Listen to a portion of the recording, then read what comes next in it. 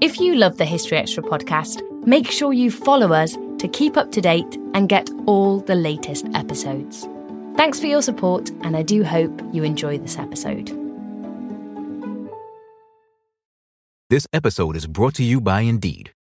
We're driven by the search for better, but when it comes to hiring, the best way to search for a candidate isn't to search at all. Don't search, match with Indeed. Use Indeed for scheduling, screening, and messaging so you can connect with candidates faster. And listeners of this show will get a $75 sponsored job credit to get your jobs more visibility at Indeed.com/HistoryExtra. Just go to Indeed.com/HistoryExtra right now and support our show by saying you heard about Indeed on this podcast. Terms and conditions apply. Need to hire? You need Indeed. Another day is here, and you're ready for it. What to wear? Check. Breakfast, lunch, and dinner? Check. Planning for what's next and how to save for it? That's where Bank of America can help. For your financial to-dos, Bank of America has experts ready to help get you closer to your goals. Get started at one of our local financial centers or 24/7 in our mobile banking app. Find a location near you at bankofamerica.com/talktous. What would you like the power to do? Mobile banking requires downloading the app and is only available for select devices. Message and data rates may apply. Bank of America N.A., member FDIC.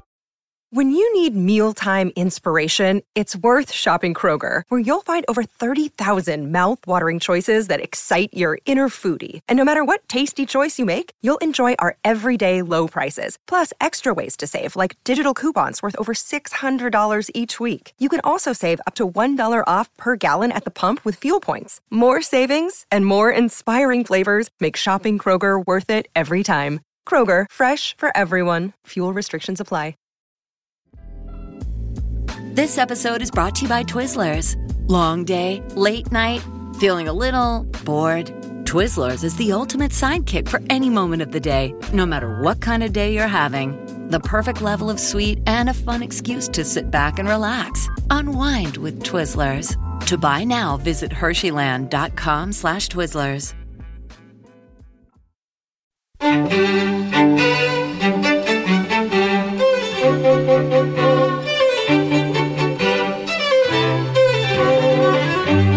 Hello and welcome to the History Extra podcast from BBC History Magazine and BBC History Revealed.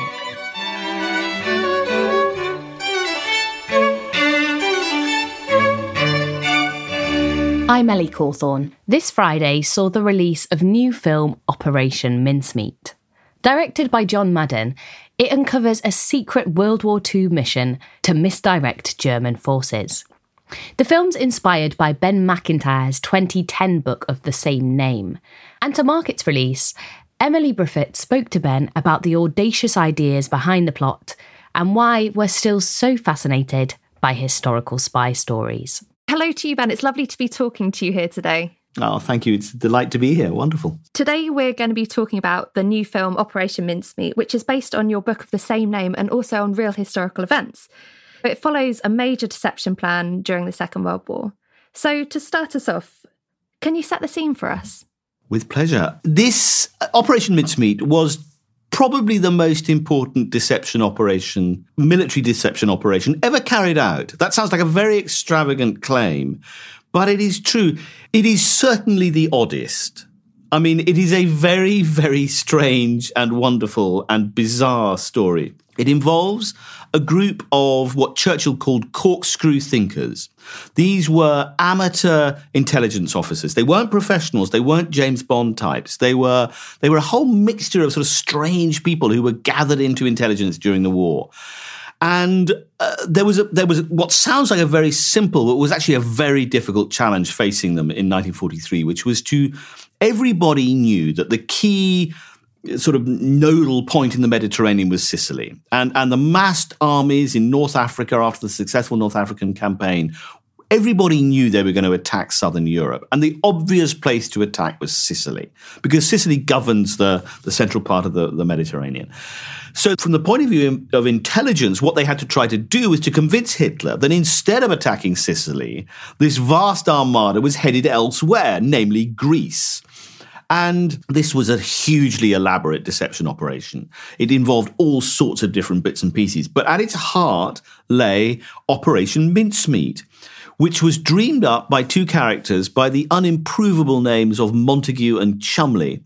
One was a barrister in real life. The other was a sort of 6'4" RAF officer who couldn't fly a plane, a sort of a flightless bird. And the two of them cooked up what sounds like and was really a slightly mad plot, which was that they would get a dead body, they would equip that dead body with a completely new personality and a uniform and a backstory, and then they would ship it somewhere with false papers where the Germans would find it. Now, that's a very simple roundup of what the story was, but that's the essence of Operation Mincemeat. So where exactly did the idea for this plan come from?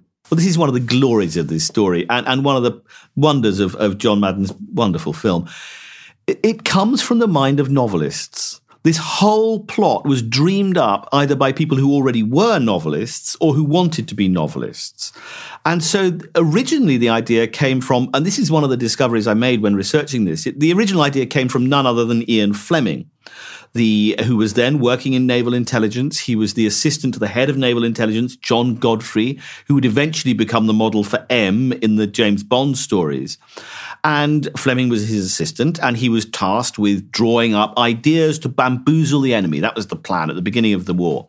And he derived his ideas from another novelist. I mean, bear in mind that Fleming at this point had not yet written any novels, but he was an avid reader and consumer of novels. And there was one in particular called The Milliner's Hat Mystery. Not a novel I think that anyone reads these days, written by Basil Thompson, again, a totally forgotten novelist, really, which is about a false identity. And so Fleming got that idea, planted it in something called the Trout Memo, believe it or not, which was a kind of blueprint of sort of deception operations. From there, it was picked up by Montague and Chumley, who then set about framing this operation as if it was a novel.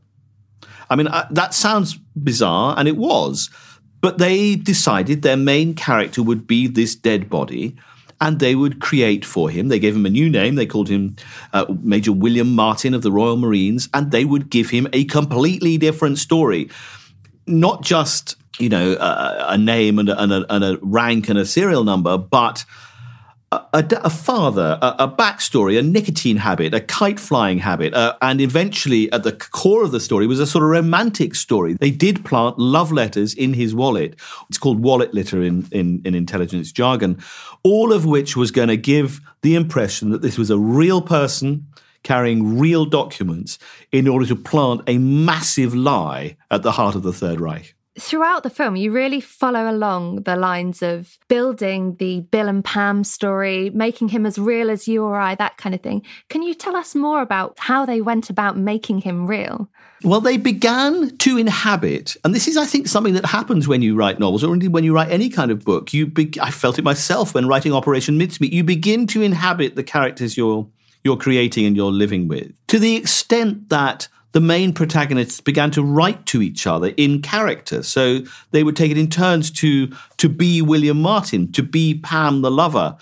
And then it began to tip over into something more real. So you've got this fascinating interplay between a fantasy that they're creating and a kind of real romantic element that begins to emerge at the heart of the film. So there's a wonderful line where Colin Firth, who plays Ewan Montague, the sort of main character, where he says, something is either real or it is what we want to be real. And that is true both of the great deception that they're launching and of the emotional and romantic situation. I don't want to give too much away that they then find themselves in. But it is absolutely fascinating. I think there's also another wonderful moment in the film, because I'm not exaggerating. Almost everybody involved in this story was a novelist or wanted to be, or was sort of involved in that imaginary world. And there's a wonderful moment when Matthew McFadden playing Charles Chumley leans across to another character and says, "Keep your voice down, they're all round us." And the other character says, "What, Germans?" And he says, "No, writers." I mean, and it was true. So this, in a way, one of the reasons why I loved writing this story is it's a different kind of war, this. It's not the war of guns and bombs and bullets, although obviously the battlefield brackets this story. And nor is it a story of sort of the corridors of power, those historical stories that we're all familiar with, that is about great men and diplomacy. This is a secret sort of war. This is a hidden sort of war. And it's a war that none of the protagonists really thought would ever be told. And so it's the war of the imagination, if you like. And it's a way of, I think, exploring the fact, and it is a fact, and alas, it is all too evident today, that wars are not necessarily fought by just simply by muscle and by explosives. They're fought by disinformation, by lying, by falsehoods, by misrepresenting what is happening on the battlefield, by making the other side think that you're moving one way when you're moving the other. And, and that is a feat of intellectual muscle, if you like. And it's very different from the sort of history of the war that I certainly grew up with, which was very much more sort of cut and dried in a way. So as you've sort of spoken about throughout this history is based in secrets and deceptions. And you've mentioned Ian Fleming, the references to M in the film. There's also references to the 39 Steps and Confessions of a Nazi Spy. What do you think intrigues people about historical spy stories? Well, I think there is a sort of eternal fascination with the double life. I think we are all interested in the idea of appearing to be something on the outside and being someone completely different on the inside. So I think there is that fascination with imagining ourselves into another world. And even there is a reason why spying attracts, particularly I think a British kind of sensibility. It's, there is a huge attraction to thinking, you think I'm just the next person on the 97 bus, but actually I'm a secret agent, so that goes very deep. But I think there is also, it's very interesting you mentioned Buchan and so on, and because there is clearly, there is to me, I think, a link between the great novelists of the 20th century and spying. It is no accident, I think, that some of the greatest writers in English prose ever were spies. Somerset Maugham, John Buchan was involved in intelligence, Graham Greene, John le Carré, Ian Fleming. These were all people who had lived in the secret world. And spying in some ways is not so different from writing a novel. Because what you're trying to do is to create an artificial reality. And if you can lure other people into it, if you can persuade them that black is white and white is black and that there's an emotional truth going on when there isn't, you'll be a very good novelist, and you also might make a very good spy. I just think they are not entirely separate. And I think it's quite interesting that the first thing that Stella Rimington did when she stepped down as the first woman head of MI5 was to start writing novels, and she still is. So there is something about the exercise of the imagination in espionage that is hugely powerful and much misunderstood, I think. Personally, what appealed to you about this story as an author? Why do you think it works well on screen? Well, what appealed to me is, in a funny way, I think my answer to that is the same answer, really, which is the characters. The characters in this story are so odd and so interesting and so unlikely, and their combination seems so bizarre that it was sort of, in a way, the book, I don't want to sound falsely modest, but it sort of writes itself because these characters are so vivid. They're so clearly their own people. And I think that helps, that greatly helps on screen. That if you've got these people who you can immediately identify as being a particular sort of character, then I think you're halfway there. But in a way, that is also a function of the nature of the files that I was working from. The book would not have been possible to write without the declassification of the mincemeat files in 1996. A long time ago now. But it was a huge sea change in British attitudes towards official secrecy. There was a time when, immediately before that, when reporting the colour of the carpets in MI5 was illegal. Suddenly, almost overnight, you had this vast cornucopia of information. And I just got really lucky, actually, Emily. I mean, I'm not, I just happened to be standing in the right place at the right time when this stuff started pouring out of the National Archives. And those files are extraordinary. For any historians out there, I mean, go and have a look at them, because they are completely different, the MI5 files, from any kind of government file, because they're written by and for people who never expected them to be made public. They're not meant to be read by you and I. And so they have a sort of patina of truth that is quite unlike normal government files. Most government files are basically there to try and make the writer look good. And they know perfectly well that they're going to be under public scrutiny at some point. So it's all carefully framed and organized. That's not true of the MI5 files. And it's definitely not true of the Mincemeat files, because when it starts going wrong in Operation Mincemeat, and boy, does it go wrong, in the margins, they are writing, "We are going to hell in a handcart. This is a disaster. You've made a total cock up of this. We need to start, So you get the personalities. I suppose that's my long way of saying these files reveal character and personality and individuality in a way that is, well, in my experience of researching, unique. People who write their memoirs are a different story. People who write letters home are a different story. People who write sort of official documents, secret official documents in the moment, that provides you with a real insight into what they really are. Still to come on the History Extra podcast. I mean, if you hear the love letter that they planted, it's a wonderful piece of writing. But it does, to an English ear, to a British ear, I would say, it does sound like it's made up. It sounds like the kind of thing you might put in a romantic novel. And when challenged with this, Montagu's response was, well, we're not trying to convince British people. We're trying to convince German people who may only have read bad English novels. We don't always realise just how much our negative thoughts and experiences stick with us and weigh us down. You may find your brain constantly running through a highlight reel of bad moments. That comment your friend made last week that hurt your feelings. That frustrating thing your mum does. Or that silly thing you said in a meeting. Maybe it's time to get it all off your chest. Whether it's a tiny annoyance or something much bigger, talking about it can give you some relief and lead you to a potential solution. That's where therapy comes in. It's a safe space to share whatever's weighing you down and learn to process it, so your internal highlight reel can focus on the good stuff. And BetterHelp offers affordable online therapy on a schedule that works for you. Connect with a licensed therapist by text, phone, or video call. Start the process in minutes and switch therapists anytime. Let it out with BetterHelp.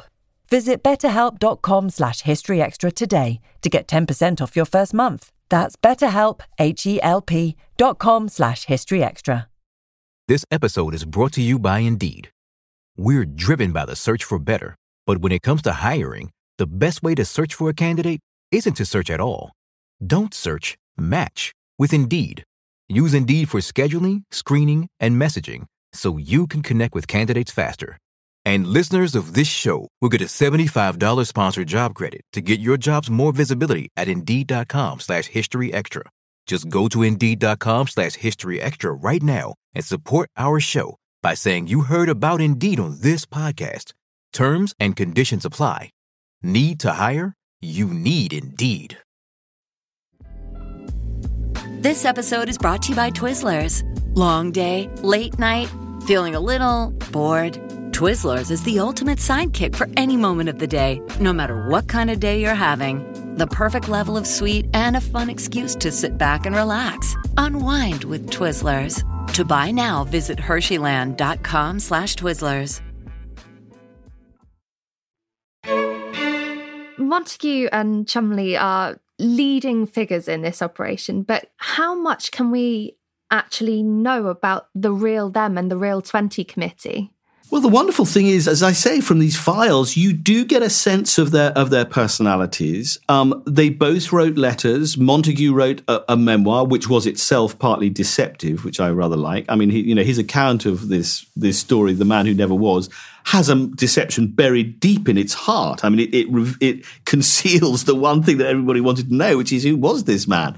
One of the lovely things about doing this story when I did it was that it was still then on the last living tip of memory. There were people around who had been in Room 13 planning this, including Jean Leslie, the character played by Kelly MacDonald, who I got to know really very well in her 80s. And so if you've got the documentary material on one side and you've got letters and diaries and postcards and poems and photographs amassed, and families are brilliant at this. I mean, it was an extraordinarily literate war, the Second World War. Everybody wrote things down. And one of the lovely things about working in this area is that families keep stuff. I mean, you'd be amazed how often I start on a story thinking, I'm not sure I'm going to find very much here. And you start knocking on a door. I suppose it's the journalistic element of my work, is that, you knock on the door and you find they say, oh, yes, actually, do you know what? I think we've got a box of papers. And those are gold dust. Those are absolute catnip to a historian. And then if you also have living witnesses, people who can tell you what it smelled like in the room on a Monday morning and how many cigarettes they smoked before midnight, you can tell a true story in a way that feels, well, I suppose in a way like a novel, except that every word of it, I hope, is true. Were there any problems posed to you in your research at all? In terms of official secrecy, no. I didn't get the knock on the door saying, can you please not reveal all this? I've had that with other books, but not with this one. No. The real problem, in a funny way, it was a sort of embarrassment of riches. This story. The problem I faced was more that I had too much material than too little, and John is genius, and he's brilliantly threaded his way to create a sort of emotional reality without simplifying what is actually a very complicated story. I mean, there are so many layers to Mincemeat, and there are so many moments when it goes back and forth and the different characters interact, which I find absolutely fascinating to write as a book. You couldn't put that on screen because, nobody would be able to follow it, and let alone in under 2 hours. It would be impossible. So my problem was, in a way, marshalling this huge amount, this really dense and fascinating amount of material in a way that the narrative thread works. So I didn't face other problems. There was no attempt to suppress it. Although, interestingly, of course, the history of Mincemeat was one of suppression. I mean, after the war, the intelligence services did not want this story to be told. For obvious reasons, in a way, which was that it was illegal. They had stolen a body. They had simply assumed that no one would claim the body of Glyndŵr Michael and they could get away with it. They were scuppered by the fact that, and again here the novel comes in, Duff Cooper got wind of the story because he heard Winston Churchill telling it after dinner all the time. And so he then wrote a novel called Operation Heartbreak, which was a kind of thinly veiled version of the story, very romanticized. And as a result of that, Ewan Montagu said, well, if he can do the novel, I'm going to do the non-fiction version. So, and what's more, Montagu had also appropriated all the files and kept them under his bed.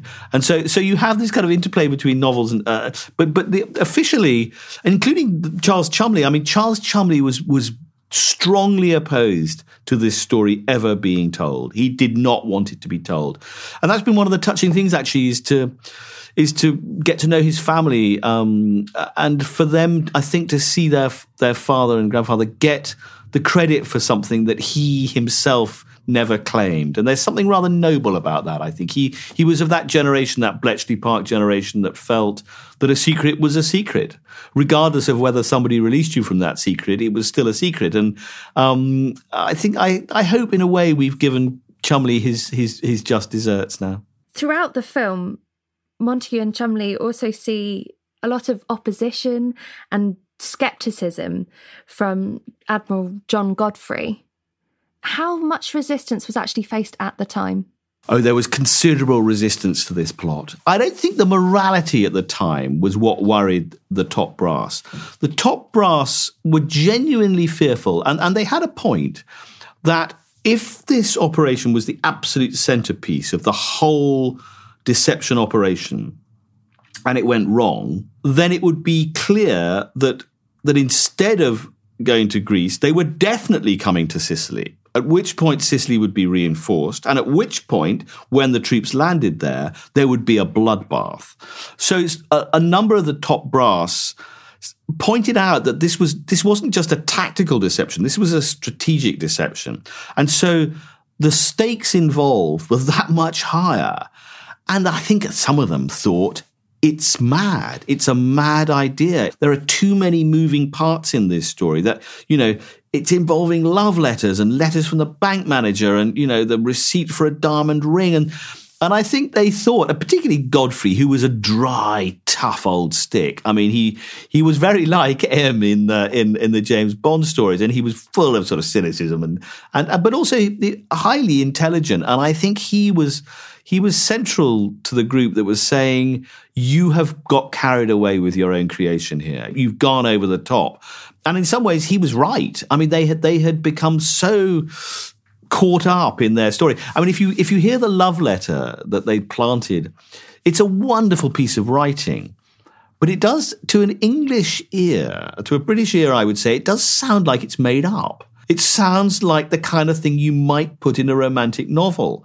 And when challenged with this, Montagu's response was, well, we're not trying to convince British people. We're trying to convince German people who may only have read bad English novels. And therefore, if it's a bit over the top, that's the point, is we're trying to create a kind of fantasy here. So I just think that interplay is so fascinating. But no, it came very close to being scuppered completely. And without Churchill's personal support for it, another novelist, by the way, without Churchill's support for this story, which he absolutely loved. I mean, don't forget that Churchill was a huge fan of The Cloak and the Dagger. I mean, there's nothing he liked better than a spy story.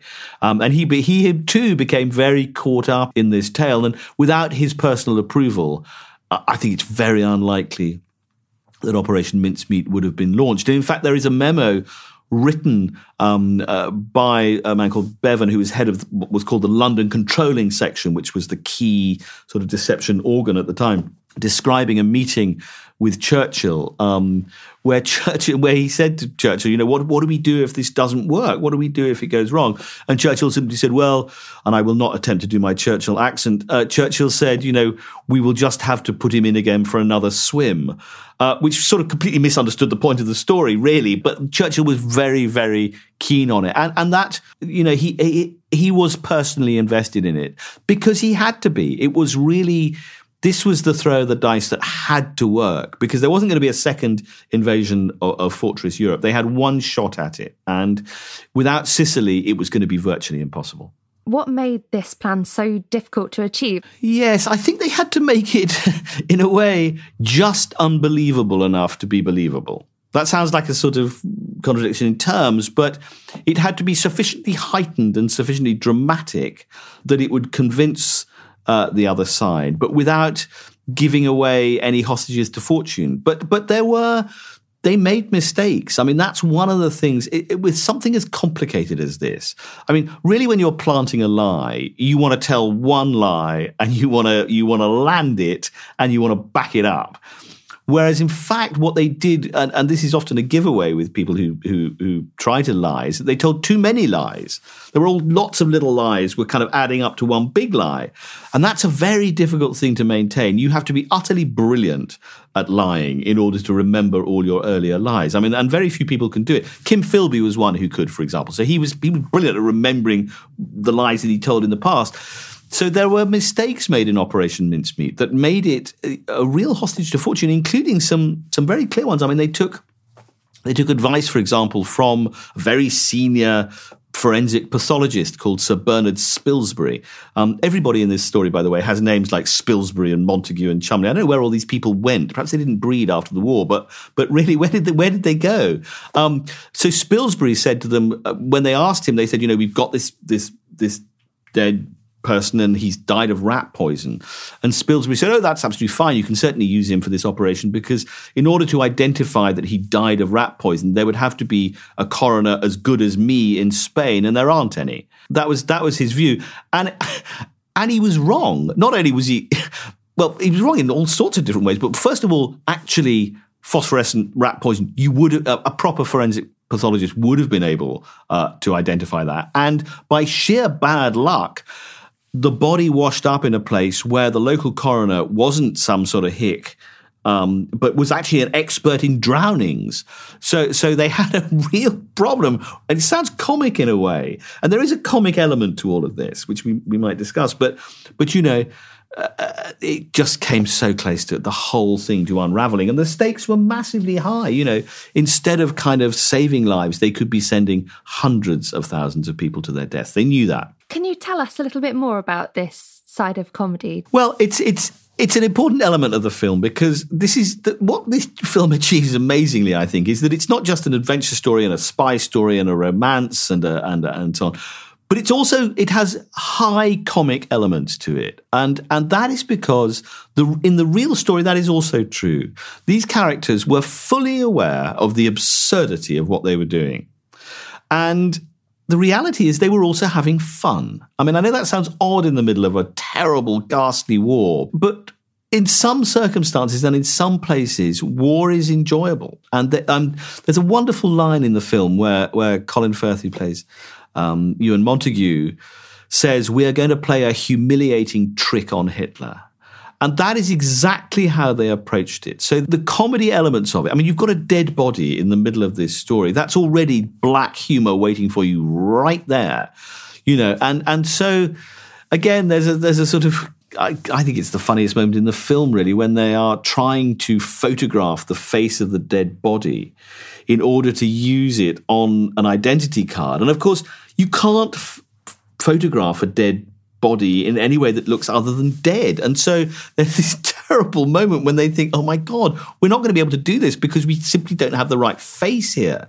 The one we've got is the real one is evidently no longer living. So there's great comedy to be had in all of that, but it is absolutely true to the story, except that what begins as a kind of caper, if you like, a kind of a jokey game, becomes blacker and blacker and darker as it becomes clearer and clearer. Firstly, that the operation appears to be working, and second, that it doesn't. And so the reality of the strain and the stress. What the film does wonderfully, I think, is to juxtapose these moments of real dark tension with moments of joy. There is real joy in this film because, of course, we're in 1943 in London. The war is in its middle period. The bombs are no longer falling. And yet people are trying to live ordinary lives, normal lives. And so you go from this sort of grim blackout scene of you can't see anything, people are scurrying through the dark, and a door opens and suddenly you're in a jazz club, or suddenly you're in the Gargoyle Club where they hatched most of the plot. And that again is true to life, I think. It's another way of looking at the war, which we associate with a certain sort of black and white imagery, whereas actually the war is a complicated thing. It's not just about goodies and baddies and heroes and villains and a sort of moral crusade. And it's definitely not just about guns and bombs and bullets. It's also about imagination and comedy and absurdity and lateral thinking and little flashes of light in the darkness. That was Ben Macintyre, historian and author of Operation Mincemeat, the true spy story that changed the course of World War II. The new film Operation Mincemeat was released in UK cinemas last Friday, April the 15th. Thanks for listening. This podcast was produced by Jack Bateman.